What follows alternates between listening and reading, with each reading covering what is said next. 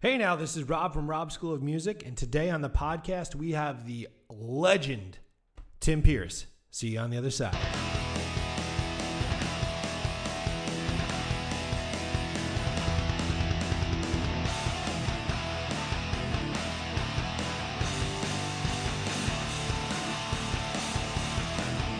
All right, everybody, how you doing today? Thank you so much for tuning in once again to the Rob's School of Music podcast. We've been putting these out weekly, taking the audio out of our Instagram live interviews. We do every Wednesday night at 6 p.m. Eastern. Always tune in. Coming up, we have Rudy Sarzo, Bruce Kulick, Jared Scharf, Andy Timmons, Billy Sheehan. The list goes on and on. It's really, I feel blessed to be able to, and then to be able to share it with our students and the greater audience here in podcast land. So thank you guys so much for tuning in. We are a music school. We do online lessons. We do in-person lessons when that's allowed with the health crisis going on. But our online programs are killing it. We have teachers for all instruments and all ages, all skills, all styles. So if you want to learn something, this is sort of a choose your own destiny. We will custom make a program for you. And you will have a guitar lesson or a bass lesson or a drum lesson that is only for you. It is not cookie cutter. We don't try and fit square pegs into round holes. We make it just for you. So check us out at Rob's School of Music for that. Today on the podcast, I get to talk to Tim Pierce. I told him a funny story at the beginning of the podcast, at the beginning of the interview that I edited out of the podcast. But basically what had happened is I used to go out to California to tour every year for 10 years. And we would always book our West Coast tours around January so we could spend some time at the NAMM show and talk to the companies who are endorsing us and kind of just see what the new stuff was. And then about a decade ago, I stopped doing that due to certain things in life. I started a restaurant, had a family, all these other things going on.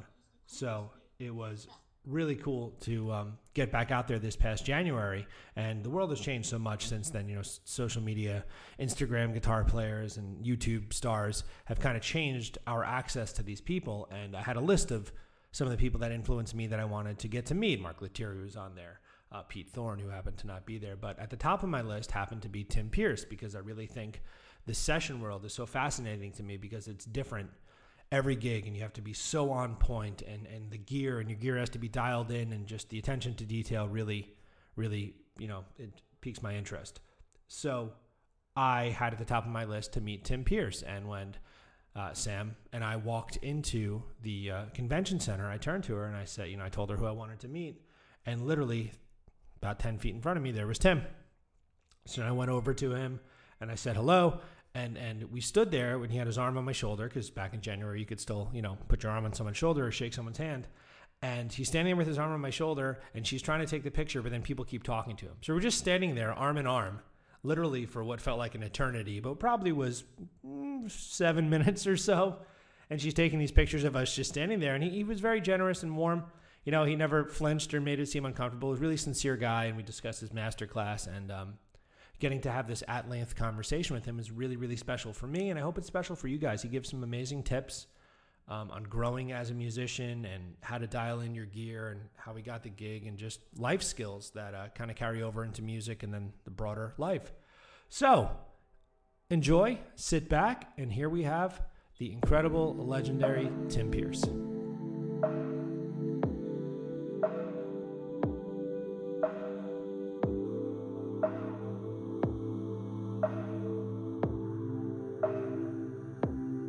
Just wanted to jump back in real fast here, guys, before we start up. As always, this podcast is sponsored by Rob's School of Music. It is also sponsored today by Samantha Mera, putting out some amazing music coming out soon. Be sure to search that up on the Instagram, Heated Exchange as well. But Rob's School of Music, we're going to be doing an amazing summer camp this year. 3 sessions, all online on Zoom. It will be a virtual songwriting mini camp, 3 sessions. We're also going to be doing an audio production mini camp on Zoom. Really cool stuff. We have some great people jumping in to teach with us, guest teachers. This is something you don't want to miss. It's brand new for us. So definitely be on the lookout at robschoolofmusic.com for some information on that. And also be sure to look on the Instagram for Heated Exchange and Samantha Mera. Enjoy.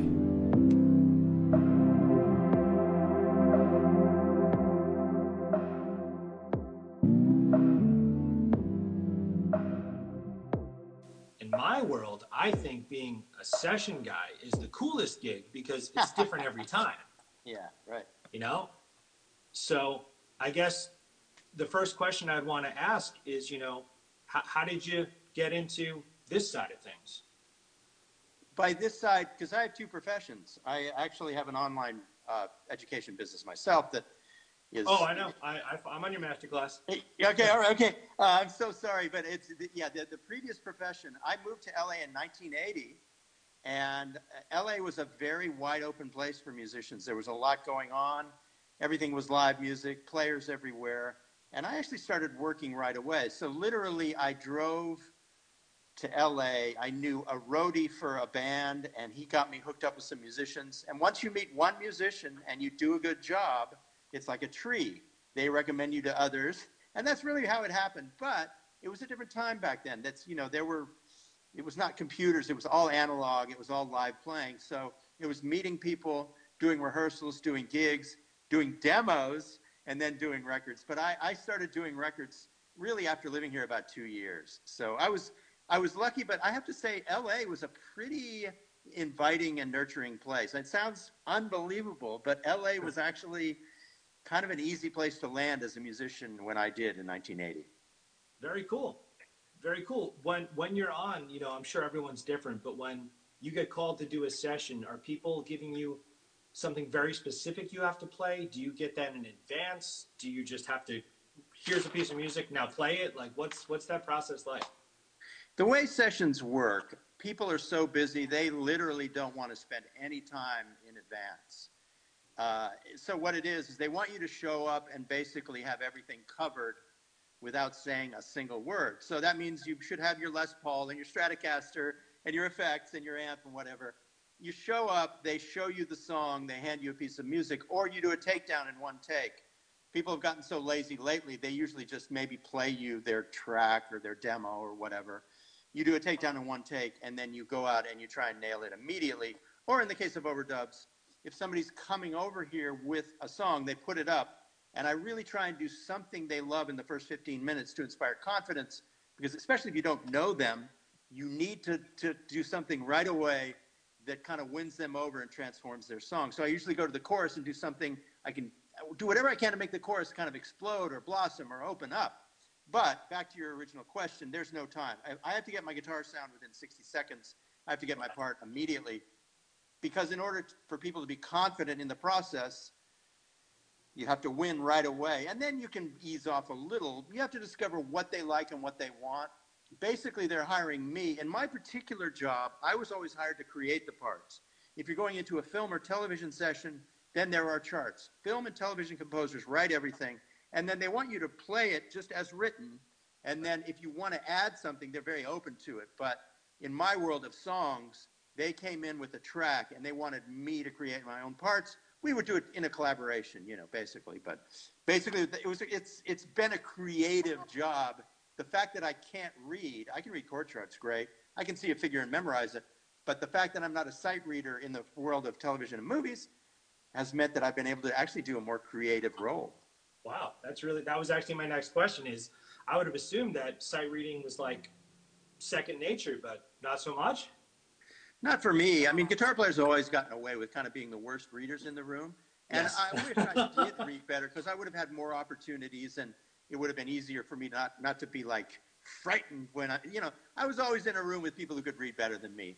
I got used to it after a while. But like I said, people end up hiring you for your strengths, and people hired me to create my own parts. I have friends who sight read great, and they do the movies and television stuff. So it's just a different job. Very cool. I mean, I do your master class. I love the stuff on there, and it's very diverse. What you seem to be able to bring to the table. What are some of your favorite records that you've played on? And then a second part to that question would be, what are some like signature parts people could hear in a song that was like your invention? I always looked at everybody as equals. So if I did a big, giant record for somebody, the next day I might be doing a demo for a friend, and you might never even hear that. So as far as having favorite parts, I kind of leave that up to the audience and leave it up to the listener. But if I look back at my career, I mean, certainly you played at the beginning, Iris by the Goo Goo Dolls. I heard that on the radio for a solid year every day after I did it. That was amazing. You'll Be in My Heart by Phil Collins, the Toy Matinee record, which was an early one. But generally, there was anything that I would end up hearing, basically when I would go to the hardware store, I'd hear it up, playing up above in their music, made me feel pretty amazing. Any musician would feel that way. Sure. So there's not a specific answer to your question. It's basically your job as a session musician a lot of the time is to really, really do something very strong but not stand out. So it's not people ask me that question a lot, but I generally just kind of wave it off, because for me, everybody's an equal and you're basically trying to fit in. And so it basically, the stuff that I'm most proud of is the stuff that I do on YouTube every week. Which is incredible. And everyone that's watching this from my audience needs to check that out, because it's a huge resource. And the people you're talking with, it's so cool, man. I thank you for doing that, because that's really fun as a musician. Well, the thing about my session career is that, like, I played on a Don Henley record, but I don't even remember the part that I played. I played on a Bruce Springsteen record. I don't remember those parts. I did Lana Del Rey not too long ago. I don't remember. I couldn't point those parts out to you. It all just disappears in a wash. That's your role. Your role is to create an amazing soundscape for an artist to sing over. So it's not like you're in the band, yes, and here's your solo on, or John Mayer or something. You're not the artist. You are part of the soundscape. That's your job. That's what you're paid to do, to lift them up. And it's parts that actually often kind of disappear in the actual thing. It's actually really cool, because a lot of our students here, they have these aspirations, as they should, as a teenager or so, to be a rock star.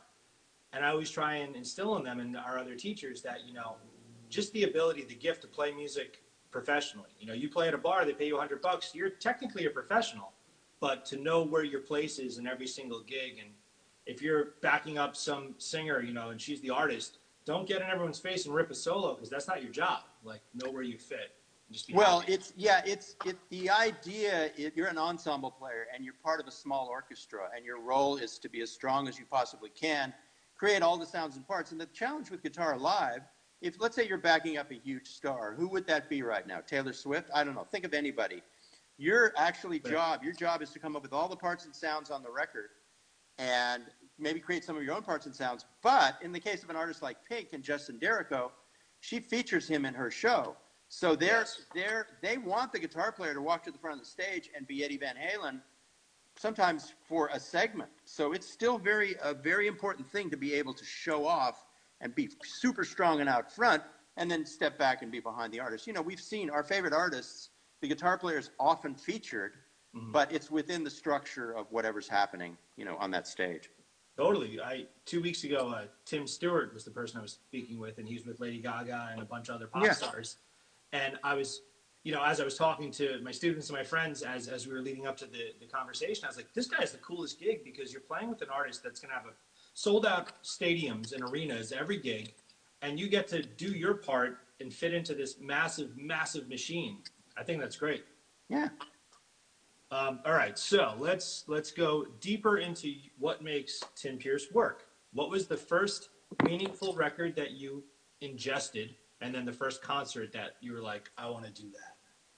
Well, my love of music comes from Top 40 radio in the 60s, which is going to, it's hard to explain, but it was pretty magical listening to the Beatles for the first time on the radio when I was a little kid playing with my trucks in the side yard. But really, it was the Beatles, and it was all the songs on the radio in the 60s. But then, in the late 60s, Jimi Hendrix showed up, and that really was the most profound experience. Led Zeppelin, the early Led Zeppelin records. I was there for all of those records, Sgt. Pepper's, Cream. They all were coming out one by one, and we were looking at them and listening to them going, what is this? So I was hooked. So Clapton, B.B. King, ZZ Top, Billy Gibbons, Jimi Hendrix at the top of the list. Those are the reasons, and those are the records that I started, that lit me up. I mean, I was hooked. I was hooked. Crazy. That's so lucky to be there. Yeah, I mean, it was was a good time. I was 12 years old in 1970. And the first concert I saw was Neil Diamond. I asked my mom if I could go to the Hendrix show, but she wouldn't let me. I think I was too young. But then I finally went to a Neil Diamond concert. And to me, that was a huge rock concert. And it was kind of was. That was, I think, in 1970. But then after that, I started going to see concerts. Led Zeppelin, Sly and the Family Stone, ZZ Top, The Who, all the greats. They would come through Albuquerque. And I saw most of them. It was great. That's amazing. Very cool.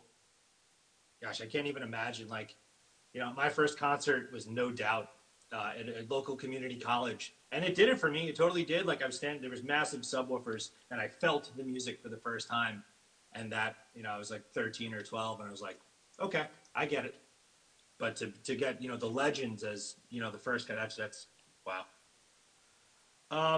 So I saw a question in the chat here. Someone was saying, do you consider yourself still learning? And if so, what was the last, you know, sort of cool thing you learned on the guitar that you're like, oh, cool?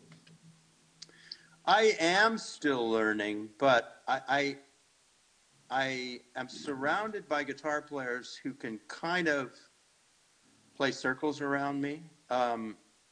Something happened in the guitar community over the last 10 years where people just started excelling. And I am still learning, but I'm actually kind of learning to be an educator now. And that's a little bit different. I love the online teachers that are kind of doing the same thing that I'm doing. I think they're all better than me also. So I'm in a pretty humble place. I'm kind of a slow melodic guitar player. And that's kind of my favorite thing. Like, you know, I always liked Larry Carlton on Steely Dan records. And I like David Gilmour. And like I said, I like Hendrix. So I've never been a guy with a lot of chops. I mean, I have a way of playing fast that's a little bit kind of cheating. You know, I have my way. It's mostly left-hand speed. You know, I can go, Sure. You know, but for me, it's mostly like trying to make a musical statement that's melodic. So when I go back to your question and what have I learned lately, I don't really study other guitar players. I just try and make pieces of music that are the best they can be. And within that, it's pretty challenging. Like, I just did something where I tried to go,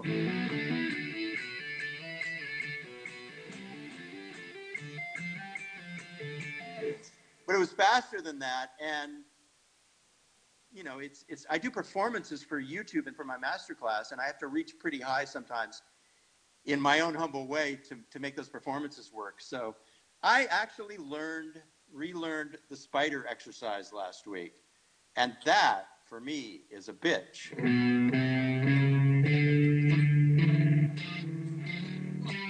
I mean, look how I flubbed that. To keep the fingers planted, Yeah. check this out.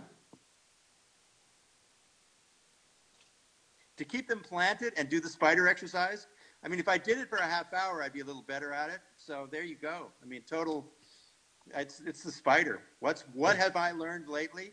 It's the spider. That's awesome that you say that, though, because we always, you know, people are notorious, maybe in my experience, guitar players, you know, they learn the stuff in the beginning. And then when they get a little bit more intermediate, they never touch that stuff again. And then, you know, say if someone starts in January, by August, they've not done anything that's from the start. And I'll say, let's go back and try those things again. And they can do so many technically amazing things, but the beginner stuff, it's gone. I'm like, no, you got to keep it. It's a big process, you know? Well, there's your proof. I just busted out a couple of sort of flashy licks, and then I flubbed the spider right in front of you. So there's your proof. There we go. That's okay. I flub things daily. I guess this is going to segue into a couple gear-based questions because you have the coolest gear. I see you got the PRS there, so which I have a whole wall behind me because I love them as well. Yeah. What would you say is your like go-to guitar, like favorite piece of gear, guitar-wise, I guess? At this point, it is the PRS. Floyd Rose brought me a Stratocaster that he's making right now that I love also. But the shorter scale is easier for me to get around on. I spent my whole life, because of my profession, having to play every kind of guitar. I had to play a Jaguar for some things. I had to play a Gretsch for some things. I had to play a 335 for some things. I've got great old Gibsons. I've got 3 great 335s. 6 or 7 Les Pauls. I just sold one of them. But these days, I like the guitars that I can play that are kind of, they're like Ferraris or Lamborghinis. They just play themselves. So if I pick up this PRS that is my newest one, I can travel on it smoothly and beautifully at the best of my ability. If I pick up my Les Paul, it kind of fights me a little bit because it's not made like this. I mean, these guitars play themselves. So it really is the PRS, Tom Anderson, and now this new Floyd Rose Strat. I like these guitars the best. Is that one of the Floyd Roses that has like that arch under the? Yeah, I tried the one with the full speed plate, and then he brought me one with a half speed plate. I like the one with the half speed plate because I can really play fast with the speed plate over here by the bridge. Right. And then when I move over by the neck, it's traditional, and there's the deep section, and I can dig in. That's the one. That's the one he's going to do well with. He just has to start making them again. You know, because of the pandemic, he had to stop production, I think, but he'll start making them really soon. That's awesome. I had no idea about any of that, and I saw your video about it. Yeah. Sought that out back in January at NAMM, and I was like, wow, this is really smart. And I would have never thought to do that, you know? Well, you should go next time there's a NAMM, which might not be next year, but the year after. Go visit Floyd. He's a wonderful human being, and you know, the guitar he makes, even without the speed plate, it's a great guitar because he has that aesthetic from all of his work in the 80s and stuff. He makes a great guitar, so I love him. Yeah, no, I had, in 1999, I had my guitar teacher build me a guitar, and at the time I wanted to be Steve Vai, so I got the Floyd with the recess so I can go up and down, and now it's kind of like my stunt guitar. It doesn't serve most of the music I do, but it's definitely something to have in the arsenal. All right, so when you go to a typical session, like, what are you bringing with you? Like a Strat style guitar, Les Paul style guitar? Like, what, you have so many amps and things. Do you, like, just pull up the U-Haul and unload all your gear? Like, how does that work? Well, it's all down to, everything has pretty much changed in that regard. In the 90s, all my gear was at a cartage company, and a truck would show up, and they would pay between $300 to $500 to have it all set up and taken down. And I would bring like 40 or 50 guitars. I'd bring like 8 or 10 amps, bring pedal boards, racks. You know, when racks were popular, I'd bring racks. So the way it used to work is you get the session call, and you'd call the warehouse and tell them they'd bring all the gear. I would meet them early so that it was all set up just right. But they would set up your gear for you, and it was a massive amount of stuff. Then as the 90s progressed, people in the guitar realm, they started losing interest in the arsenal so much, and they wanted smaller rigs. But you would still have cartage, but you might bring a smaller rig just so you didn't take up so much room in the control room. And it was just more fashionable to have less. It was just a weird thing that happened. Partly when Nirvana showed up in 1993, the nature of music changed. You weren't trying to get all the effect sounds. It was more earthy. So I stopped bringing a rack, but I would bring tons of heads for choices. And, you know, you'd have a high watt and a Vox and a diesel and whatever, so you get all these different sounds.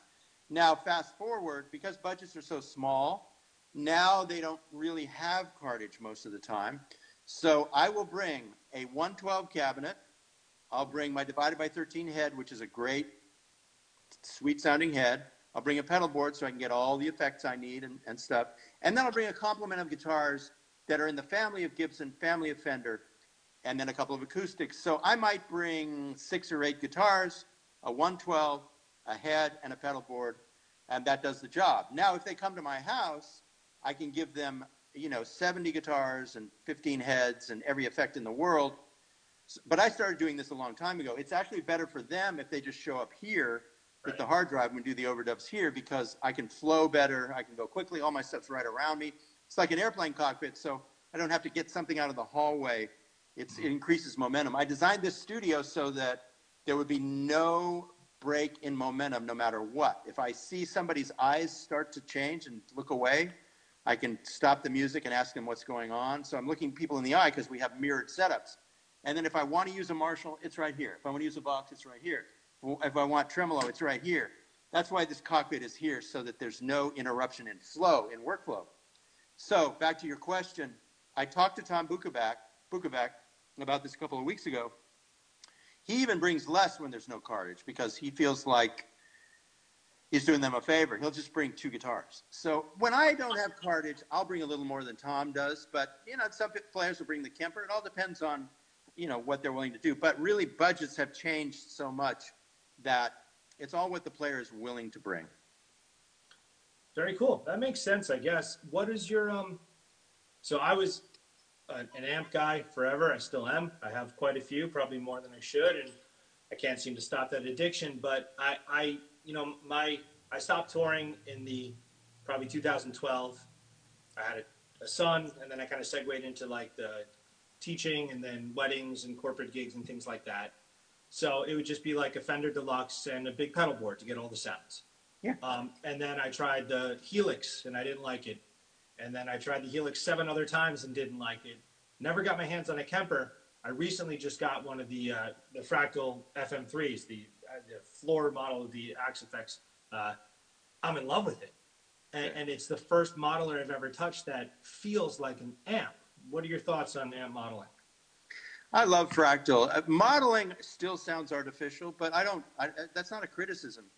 Music, guitars on YouTube, because of the way distortion is kind of processed digitally, they sort of sound artificial anyway. Once you put a distorted guitar into the digital realm, it begins to pixelate and sound a little artificial anyway. So a Kemper, I don't mind that the Kemper sounds artificial. I love Fractal the most of all because they're the deepest company. They try the hardest. They invest the most in their products. When you buy a Fractal, you're getting, you know, 8 times the firepower of a Kemper, right, because of what's built into it. So I'm glad they've come out with something that you love and it feels real to you.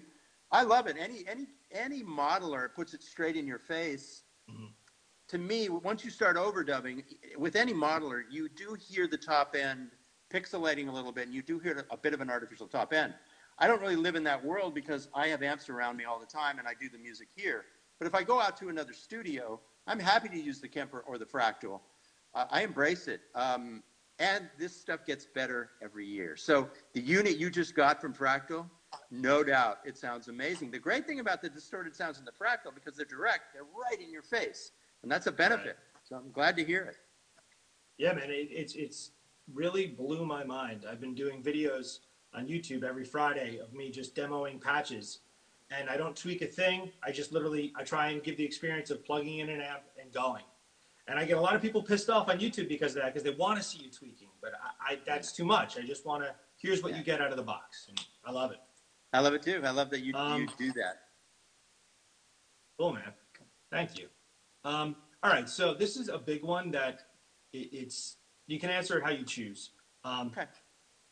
Being, again, that we're a school, a lot of our students are younger, and they're having their first experiences performing in front of people. We do, we're in a town, and there's a big street fair twice a year, so we do big performances there, and we do an end of the year themed recital. We did all Beatles songs last year.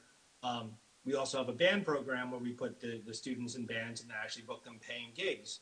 And nerves and anxiety are a huge factor that, you know, we try and help people with. As you mentioned earlier, some of the, you know, sessions have been on, it's a little nerve-wracking when you get in there. How do you manage those nerves? What would be your advice? Well, you get used to it. Sessions are not as nerve-wracking in some ways because you can actually make a mistake and just punch it in, and you can try something. The guitar players can be exploratory and experimental in session work, unless you're on a film date. If you're on a film date, everybody plays it perfectly the first time. So that's a pressure that I don't even try for anymore because I realized I wasn't that guy. So let me just say that nerves are always there, and it hasn't gone away from me. But really, once you get a game going, you can live through the period of nervousness, and the period of nervousness might only be the first half hour. But the thing is, muscle memory takes over. I will tell you something. It was last May or 2 years ago, whenever the last PRS Experience Festival was, Paul Reed Smith is a friend of mine, and he put me on kind of in the finale, okay? So I don't know why he did that. So I had to watch and listen to probably 20 amazing guitar players get on stage and play before me. And they all could play circles around me. Chop, speed, taste, everything, all these great guys. and I had to go on last, and I got really nervous. Now, when I went on stage after standing, one thing I did, and I always recommend this, if you are nervous before a gig, get the guitar in your hands for a couple of hours and just warm up, just like what I'm doing now.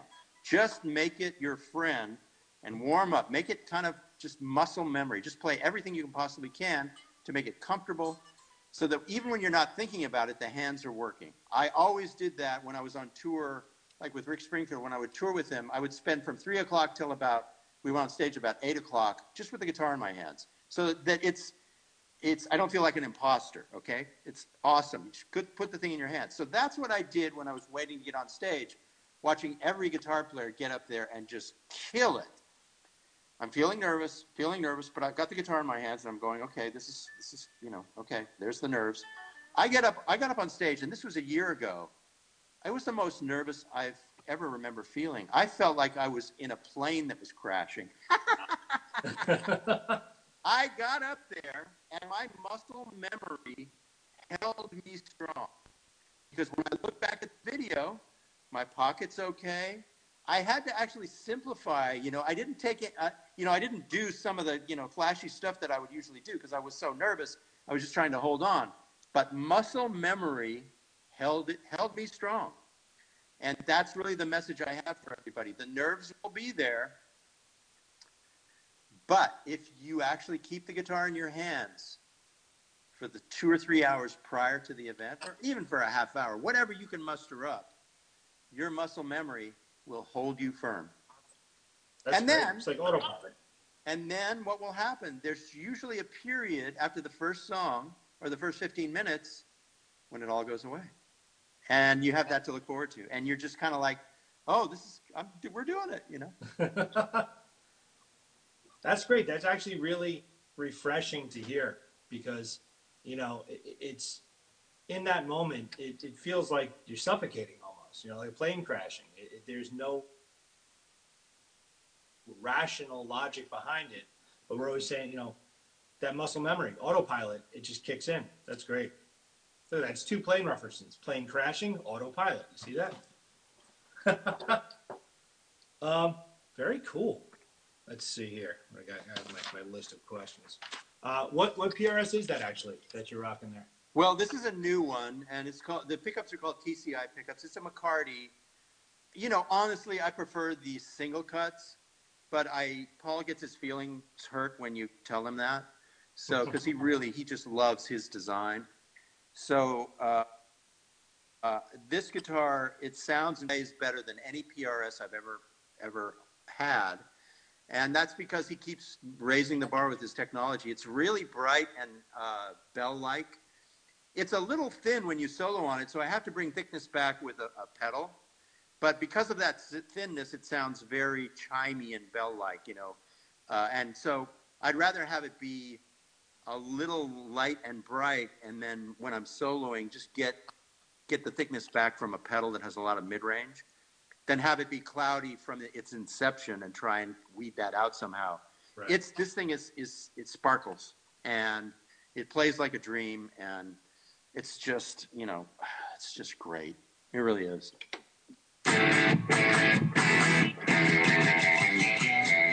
Clarity. It's just it's full of clarity, Yeah, I love the McCartys. My main one, I use this one. Oh yeah, it's very similar to this. Absolutely. It's the rosewood, and then it's just oh my gosh. Yeah. But I know what you're saying. That like the bell, like the clarity to it. It's its own thing. It's beautiful. Yeah. Very cool. All right. So outside of music, this one always. There's one particular student asks this question every week, and I feel like I have to ask it. Yeah, great. So outside of music, do you have things that like favorite books or hobby, cooking, golf? Like what do you do outside of doing this? Because a lot of the people, they're saying music is something fun, and as a beginner, you might not understand that fun can become a job. So what is, you know what I mean? Yeah, my devotion to music is strong, but it's not. I'm not as devoted as some of the people we talk to. I always try and be mostly done with my work at the end of the daylight hours, because I live kind of in the mountains in the hills, and I walk every night at around sunset. I take a long walk, sometimes with my wife, sometimes by myself. During that walk, I call people back, people like Rick Beato or Mark Letary, or the people we know. So for me, exercise, swimming, walking in the mountains, very important, because that's how I work out. Ergonomics with guitar are pretty brutal at a certain point. And so it's great to get out of this chair, get the guitar off, and go exercise, swimming, walking. And then with the wife, we watch, movies together. Now, I'm a big fan of, really high quality stuff on Netflix or HBO or Amazon Prime. There's a show on Amazon Prime called Bosch, which is one of the greatest detective shows I've ever seen. It's brand new. It's been out for 6 years or 5 years, and it makes LA look amazing. It's really smart, really intelligent. So I watch that. I love to eat. I love to, these days I actually take a nap. My thing is, because my web business is going so strong, my focus during the day is often on the web business. So I work 7 days a week. I keep the work mostly mandatory till 3 or 4 in the afternoon, and then mostly optional till I go to bed. So what that means is I keep applying myself to making videos, making films, doing sessions. And plus, I like to do sessions in the morning. So if I'm doing a session, I usually try and structure it so it's in the morning. Unless I'm out at a studio, then it's just up to, you're there all day. But if I'm doing an overdub on a song, I try and schedule it at 10 or 11 in the morning. All the web business stuff, all the video making, I try and push as hard as I can to get stuff done during the day. And then by 5 in the afternoon, I ease off and start to just relax. And some of the funnest times is I'll come back here into the studio from 8 to 10 or 9 to 10 and do some cool work. But that's always optional. I never force myself. How early in the morning are you starting your musical day? I usually get up at around 7, and I usually get into the studio at around 9 or something. And then it's never efficient. It just depends on what's going on, making a video or setting up a sound, or if there's a session going, I'm there for that session. Very cool. That's actually very fascinating, because a lot of the stuff that myself and we have 9 teachers, including myself, not all guitar, but guitar, drums, everything. And we're in New York. It's been like California, pretty rough over the last 3 months or so. So we're all starting to lose our minds, and I keep trying to, implore into them, structure your day. Yeah. Say I'm gonna be creative at this point, and I'm gonna do the bookkeeping at this point, and I'm gonna work out at this point, and make sure you put meals in there. And that's great to hear from someone, Well, yeah. One other thing I will say about that, and the pandemic has taught me this: if I keep away from phone calls, because when I talk to somebody on the phone, it's like this. We're very, engaged, and right. It actually takes a lot of energy. Like at the end of this, you and I will have expended energy. Yep. And I have found that if I avoid these kinds of wonderful conversations until after my initial workday, which is the workday that ends at 3 or 4 in the afternoon, the workday is much better. Like if I have a really intense conversation, be it for pleasure or business, at noon, I lose energy for the next 3 hours. So that's what you're saying is really true. Try and stay focused. It doesn't mean you have to be efficient. It doesn't mean you can't surf the web or get something to eat or even take a nap. But if you are engaged with people, if you're a teacher, then that's your job. So you're going to be teaching people early in the day. But if you're trying to get something done, save the fun conversations, the extraneous conversations till after 2 or 3 o'clock. And I've read about executives who do this. There's a guy, a really big executive, who said he does not engage with anybody until noon, so that morning can be his best time for focusing on the big things that he wants to do. I love that. It's true. Like I have some friends who are, they're out of work right now, and they'll call me at like 11 a.m. just to, BS. I'm like, I cannot do that now, because before you know it, we're telling stories and we're laughing, and then I'm like, I need a nap. I've tried. I really want to do that. I tried so hard to do that, and it's like I finally decided, got to wait till 3 o'clock. And what did you do? You booked me at 3 o'clock, 6 o'clock, so it's perfect. Awesome. See, that was meant to be. Yeah. So you do the Grammys. That's like that's Can you talk about that a bit? Because I think that's very fascinating. Well, there was the most recent time I was on the primetime Grammys was maybe 7 years ago when Glenn Campbell was making his last appearance, and I was in the actual band that had to play the primetime Grammys. And that's a whole nother level of pressure because we were rehearsing in front of Paul McCartney. Wow. I mean, I had to play this Jerry Reed riff that's a finger-picking riff that's really demanding in front of Paul McCartney. And then, it's just a whole different level. And the red light from the television camera is right on you for that. The Grammys these days is a much younger set of musicians. So you're not going to see, for the most part, guys like me in the background at the primetime Grammys now because there's been a changing of the guard. Mm-hmm. Prior to that, you would see me and my friends up there a lot, backing up different artists. Now, the Grammys that I do, it's what I call the regular people Grammys. During the day, they give away 70 to 80 Grammys to all the categories that don't end up being, there's like only 8 or 10 or 12 in the primetime category. Mm-hmm. And that's more a concert with famous celebrities than it is, a Grammy Award show. We kind of do the real Grammy Award show, which is all the people at every level, engineers, producers, reggae artists, bluegrass artists. I kind of said it in my video. It kind of says what it is. It's the working people Grammys. They give away 70 or 80 awards, and we're the house band, and we do play-ons. And it's just a really fun thing to show on YouTube because I have to learn 80 songs. I'm enough of a reader to where if I memorize something, when I come back to it, I go, oh, there's the figure. Oh, There are the chords. There's the thing. The other guys, they all just sight read it. So they show up on the first day, and they just sight read the stuff. We do one rehearsal, and they're golden. That's really, you're in LA, if you're in Nashville with the best readers in the world, they're sight readers. They see it one time, they're going to get it. But I actually study the stuff for a week to 10 days in advance so that when I show up, it's a combination of memorization and sight reading. Not sight reading, but reading. There's no way you can memorize 80 songs. Mm-hmm. It's so many songs that I'll open a page and I'll look at the song and I'll go, I don't even know what this is. It says get ready or whatever. And I can't even remember what the song is. You know what the amazing thing about that gig is, though? The musical director's a genius, Cheche Alara.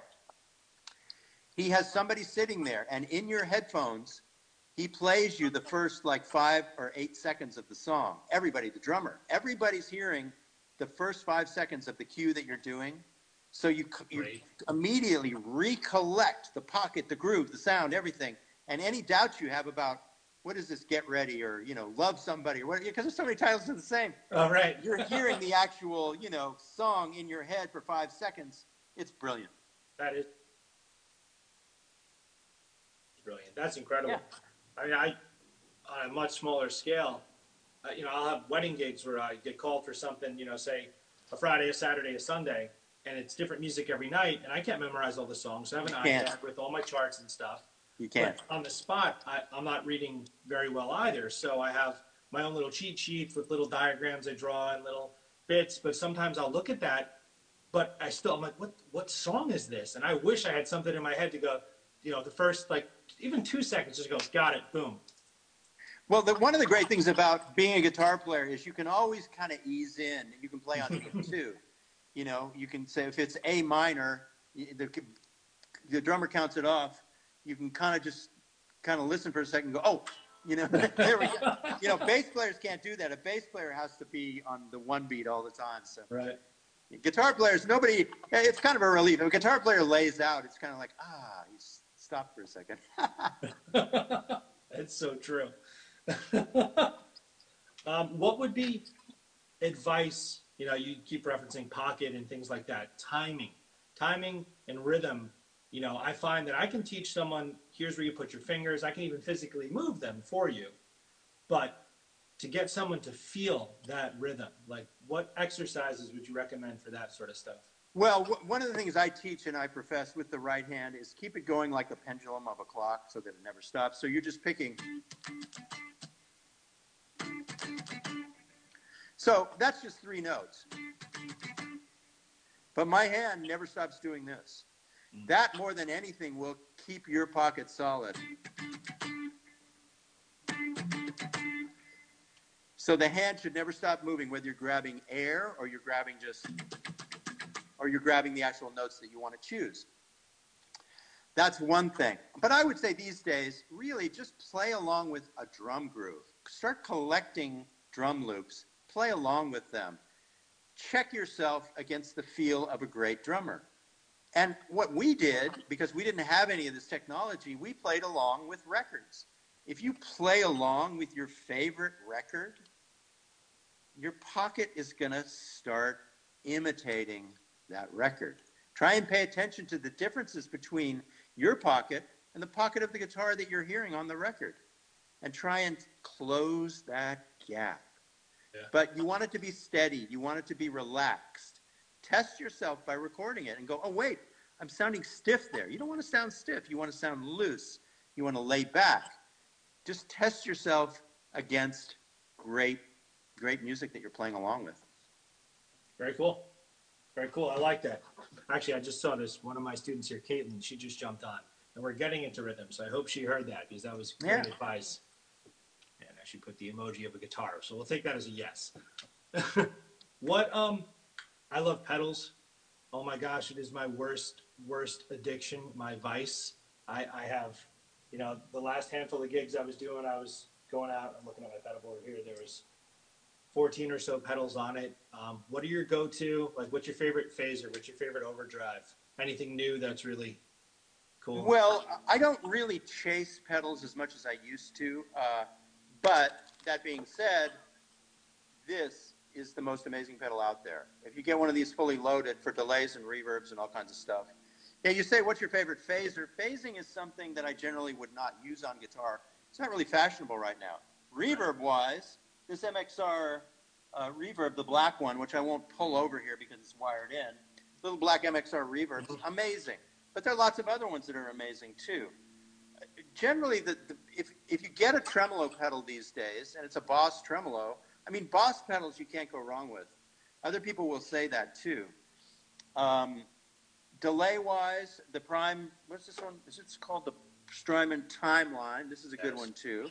Now, these are kind of expensive, but delays, you want them to be darkened and modulated. I'm actually doing a video about that right now. So it's really good to spend money on a delay that will give you the tempo in beats per minute that you can modulate and darken. So you can chorus it and make it dark so it hides behind your original signal. That's for delays. For overdrives, get something that's a clone of the Nobel's ODR1.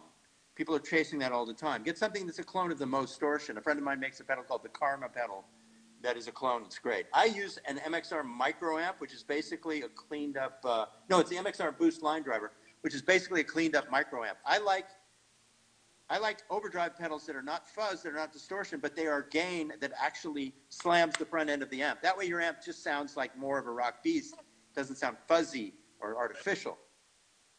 So I like natural gain overdrives. So have a really good overdrive, a nice reverb pedal, a nice tremolo, and a nice delay. Those are mostly all the effects that you need. Now, if you want to get into a whammy pedal, that's fine, but that stuff has fallen out of fashion these days. People like their guitar sounds to be somewhat unadorned these days. And so chorus and phasing and flanging and synth sounds and whammy sounds are not in use as much, not as much as they were in the 90s. Yeah. It's so strange because when I was, touring and stuff, my board was 60% modulation pedals, just because we didn't have a keyboard player, so I was making all the funny noises. And you're totally right, that reverb is everywhere now. And I love it because I couldn't, in the 90s, I wasn't allowed to print reverb. It was like, we don't want you to print that. And now people love it. I can print reverb on everything. It's awesome. They just figured that's how the guitar sounds. It's awesome. Right. There you go. Shh, no one knows. It's funny you said with the Boss pedals because I think Instagram did this. There's this pretentiousness now with all the boutique stuff and, there's so many hashtags connected to pedal boards. And it's like, I'll see in the cover band world, someone will show up with all you need, just a couple of Boss pedals and a Fender amp or something, or a Marshall, and they're ready to go. But there's always that dude who walks in who's like, oh yeah, that's what you got? And don't get me wrong, I have more boutique pedals than I probably should, but there's like this headstock snobbery, that's falling onto the pedal world as well. Yeah, it'll always be part of it. You know, the sound really does come from your hands.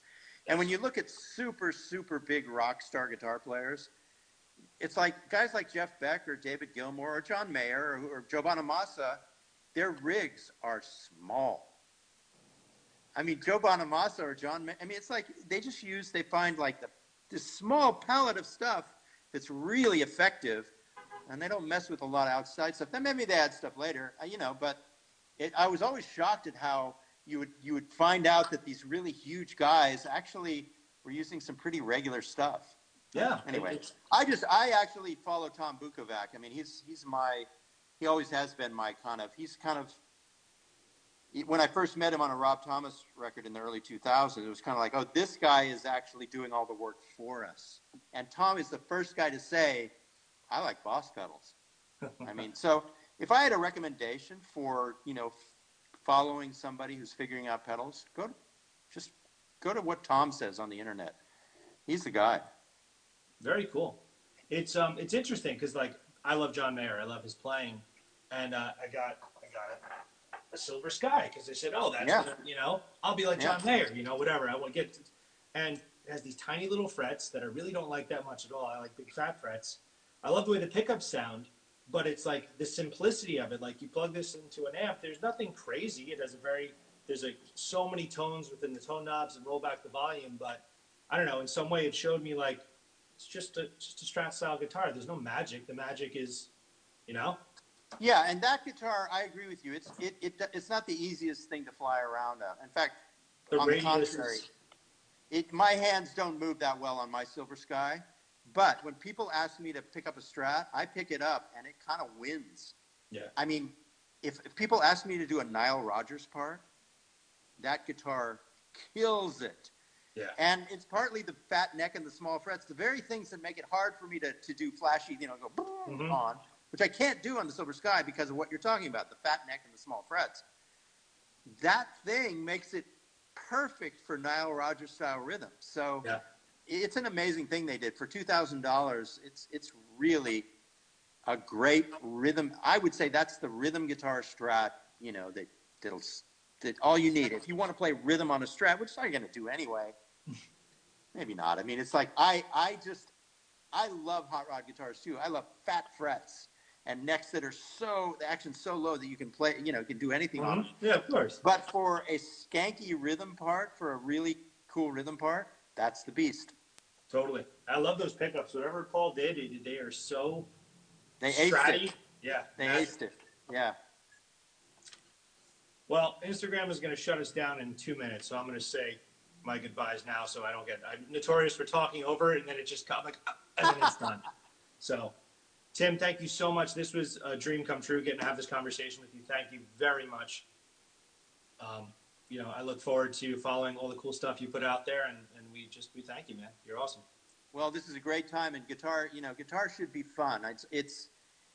You never master it, and the thing I would say is there are always people out there. I mean, Mark Lettieri, he plays circles around me, but everybody finds their voice. And I was always interested in a more simple approach. And so whatever you've got, you can make it great. Yeah. Doesn't have to be Mark Lettieri. So just enjoy the music and enjoy the guitar.